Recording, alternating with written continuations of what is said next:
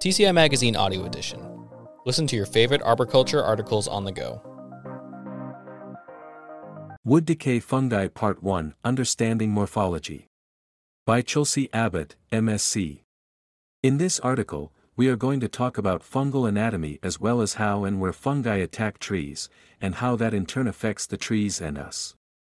Then, in Part 2, we're going to get into some species-specific identification. A quick note about the species I've selected. They are mostly northern and hardwood issues. Just be aware that if you are in the southern or western regions of the US, or if you work with palms, unfortunately there is other wood decay out in the world that I can't cover. Fungal anatomy. Just as with tree identification, understanding fungal anatomy is very important for fungi identification.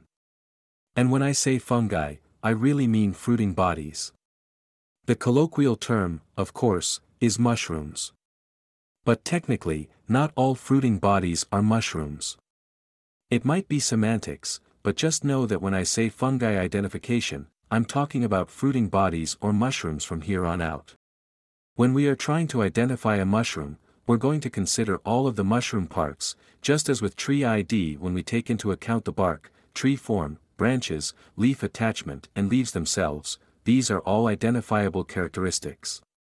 The same things exist for fungi. I want you to first take note of the color of all the parts, so the color of the cap or top, the part that faces the sky, the color of the underside, or the spore side if you prefer, and the color of the stalk or stem, if it has one. We also want to observe the texture of all those parts. Some fungi or fruiting bodies can have scaly tops, some can be weeping or bleeding and some of the stems also can have similar characteristics. Thus, color and texture of all parts are very important. Shape and form. The shape itself mostly applies to the actual cap. Is it round, is it more vase or funnel shaped or is it triangular or fan shaped? Does it have curled up edges? Or are they downturned? Does it have a stalk or a stem? In some cases, the identification between species morphologically is based purely on whether it has a stem or not. The way we learned elms tend to form a vase shape, form is also an identifiable characteristic with fungi. Some fungi form what's called shelves, and that's just like a shelf on a wall that we could put a trinket on. Then there's bouquet fungi, which are a bit more complicated or at least harder to identify. These fungi form from a central point where you can sort of gather them all up in one hand and hand them to someone like a bouquet of flowers. Parasite or saprophyte. There are plenty of fungi that are not parasitic. Parasitic describes something that infects or kills live tissue. What we're concerned about are the wood decay fungi that kill live tissue. There are other fungi, like mycorrhizae, that are helpful to trees and associate with the roots and soil, and we want them to be there. There also are saprotrophic. Saprotrophic decay already dead matter, and are nature's recyclers. We're not too concerned when we see them near a tree, but when we notice they're on the root system, the trunk or the branches, it is important to remember that, while they are not causing active decay, they do live on dead matter. Saprotrophic can be a red flag for decay or dead tissue in trunks or limbs. Time of year. Time of year is another important observation. Some fungi will only come up during, say, August to September. Some fungi can produce fruiting bodies during January. Noting the time of year can help eliminate fungi that bloom in different seasons. Also related to time of year is questioning if the fungi are perennial or annual. As with a plant, perennial means it comes back after 1 year or completes its life cycle in multiple years or seasons. Annual means its life cycle comes and goes all in 1 year or season. As many of these characteristics should be noted as possible, since this will greatly help with identification. Diagnosing decay, symptoms and signs. Let's talk about what the tree looks like when it's being attacked by a wood decay fungus. Remember, we are focusing on the parasites, or the fungi that can flip into parasites, because some fungi can be saprophytic and then switch to parasitic when a tree gets stressed. That's why they're so hard to manage. Since we're focusing on the parasitic side of things, there will be an infection/cell death, which ultimately means there will be symptoms. Symptoms of wood decay. Remember, a symptom is a plant's reaction to something disruptive. When we're looking at a tree that's infected by a root decay fungi, most of the time we will see decline. This is due to the fungi degrading the vascular system, which means the tree cannot conduct proper nutrient and water transport. As a result, you tend to see a lot of dieback and canopy discoloration up in the very top, or even in the tips of the branches, and then moving its way backward and downward throughout the tree. The same symptoms would occur if we're dealing with a vascular wilt, a girdling root, or construction damage. They all express the same way, because they're doing the same thing to a tree, cutting off the water and nutrient transport. As the name would suggest, another symptom is rot. This is wood decay, so there should be decayed wood. I say it all the time, scientists are not creative people.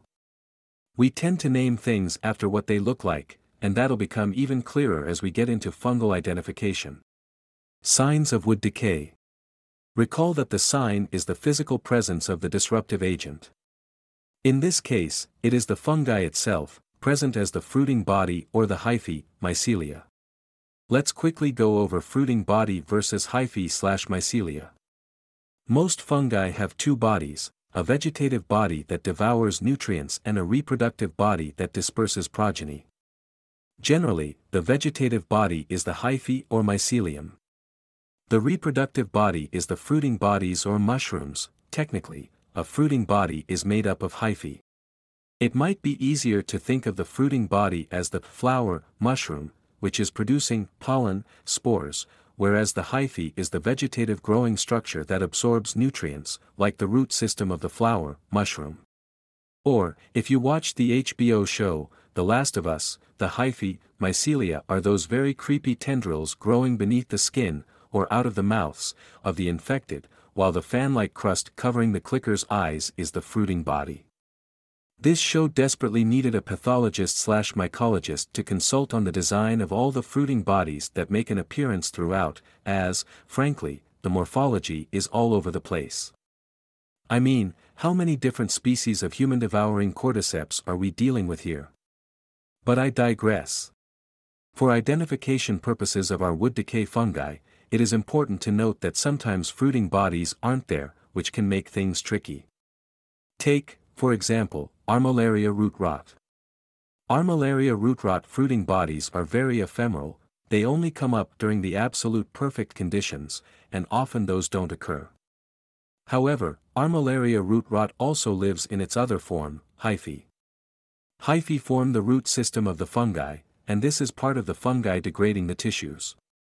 The fruiting body is just a sexual structure that's dispersing spores. Just because you don't see it. Expanding upon this, just because the mushrooms are not there does not mean the tree is not infected, because hyphae are present, and they are much less obvious. Wood decay fungi can live and travel throughout the soil, just like other fungi, including mycorrhizae. But until you see those fruiting bodies or symptoms of the actual rot itself, you might not know it's there for a long time. That's important to take into account whenever you're doing a risk assessment.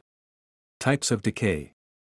We've discussed the basics of fungi, they've got their growing body and their reproductive body, but how are they actually attacking the tree? In what way are they decaying the wood?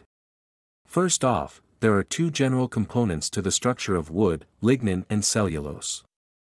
Lignin supplies the rigidity of the wood, it's what allows it to stay upright. Cellulose supplies the flexibility of the wood, allowing it to have a bit of give. Overall, structurally sound wood has a little bit of rigidity and a little bit of flexibility. What wood decay does is target one or more of these components. White rot. Based upon which components is targeted, we can get three types of decay. The first one is white rot, called such because, scientist creativity warning. The wood looks white. This is the most common type of decay in hardwoods. White rots degrade the lignin and erode cellulose. But the main point is, it degrades the lignin first. Since it's targeted lignin, it means we're only left with cellulose, which means we're dealing with a spongy, super flexible tree. If you were to poke white rotted wood, it would feel like a sponge.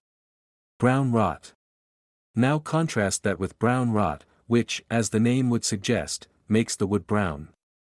This is more frequently found on conifers, but can be found on some hardwoods as well. What brown rot mainly does is decay the cellulose. We've already established that cellulose causes a spongy flexibility to the tree. So when it is degraded, what we're left with is just pure lignin. A tree that has brown rot is basically a tree that has all rigidity and no flexibility, which means a brittle tree. Typically, between these two types of rots, the brown rot is considered more dangerous because of the way the tree will fail. It will snap instead of bend. But both rots should be of concern when considering risk. Soft rot. Lastly, we have soft rots, which are not visibly different from other rots, so it's hard to tell what kind of rot you have just by looking at the wood. Soft rots are more similar to brown rot in the way they attack a tree. It's good to know there is a difference, but soft rot and brown rot both primarily attack the cellulose, which means they both create rigid, brittle trees. Location of decay. Roots, buttress, or up in the canopy. It is important to know where these fungi are working, for reasons related to risk. For example, there are potentially different concerns and mitigation with the whole tree failing versus a branch coming down. Furthermore, if you have a root rotter, it's a lot harder to know how many of those roots are rotten without excavation, versus rot in the buttress or the canopy where you can test with tools. Conclusion. This is a good spot to end part 1 of this article. We've covered fungal anatomy and the various identifying characteristics of fungi. These include shape and form, parasites versus saprotrophic, time of year, the difference between symptoms and signs, types of decay, white rot, brown rot and soft rot, and touched on location of decay. In Wood-Decay Fungi, Part 2, Identifying Important Species, in an upcoming issue of TCI Magazine, we'll look at which characteristics help identify some of the fungi that can create hazardous trees for arborists. We'll also look at fungal management and managing client expectations for trees with wood decay rot. Chelsea Abbott is Scientific Advisor/Education Specialist at the Davey Institute, a division of the Davey Tree Expert Company, based in Chicago, Illinois. Davey Tree is a 50-year TCIA member company based in Kent, Ohio. Abbott received her master's degree in plant pathology from Purdue University.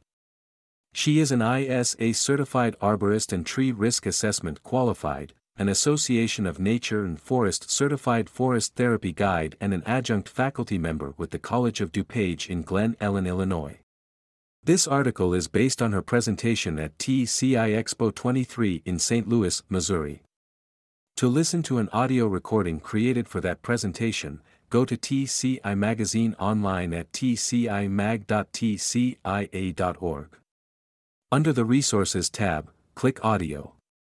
Or, under the Live Edition tab, click View DG Mag. Want to stay up to date on the latest audio edition of the TCI Magazine? Subscribe to us on Apple Music, Google Play, Spotify, or wherever you listen to podcasts. To check out more of what TCI Magazine has to offer or to subscribe to the print magazine, visit tcimag.tcia.org.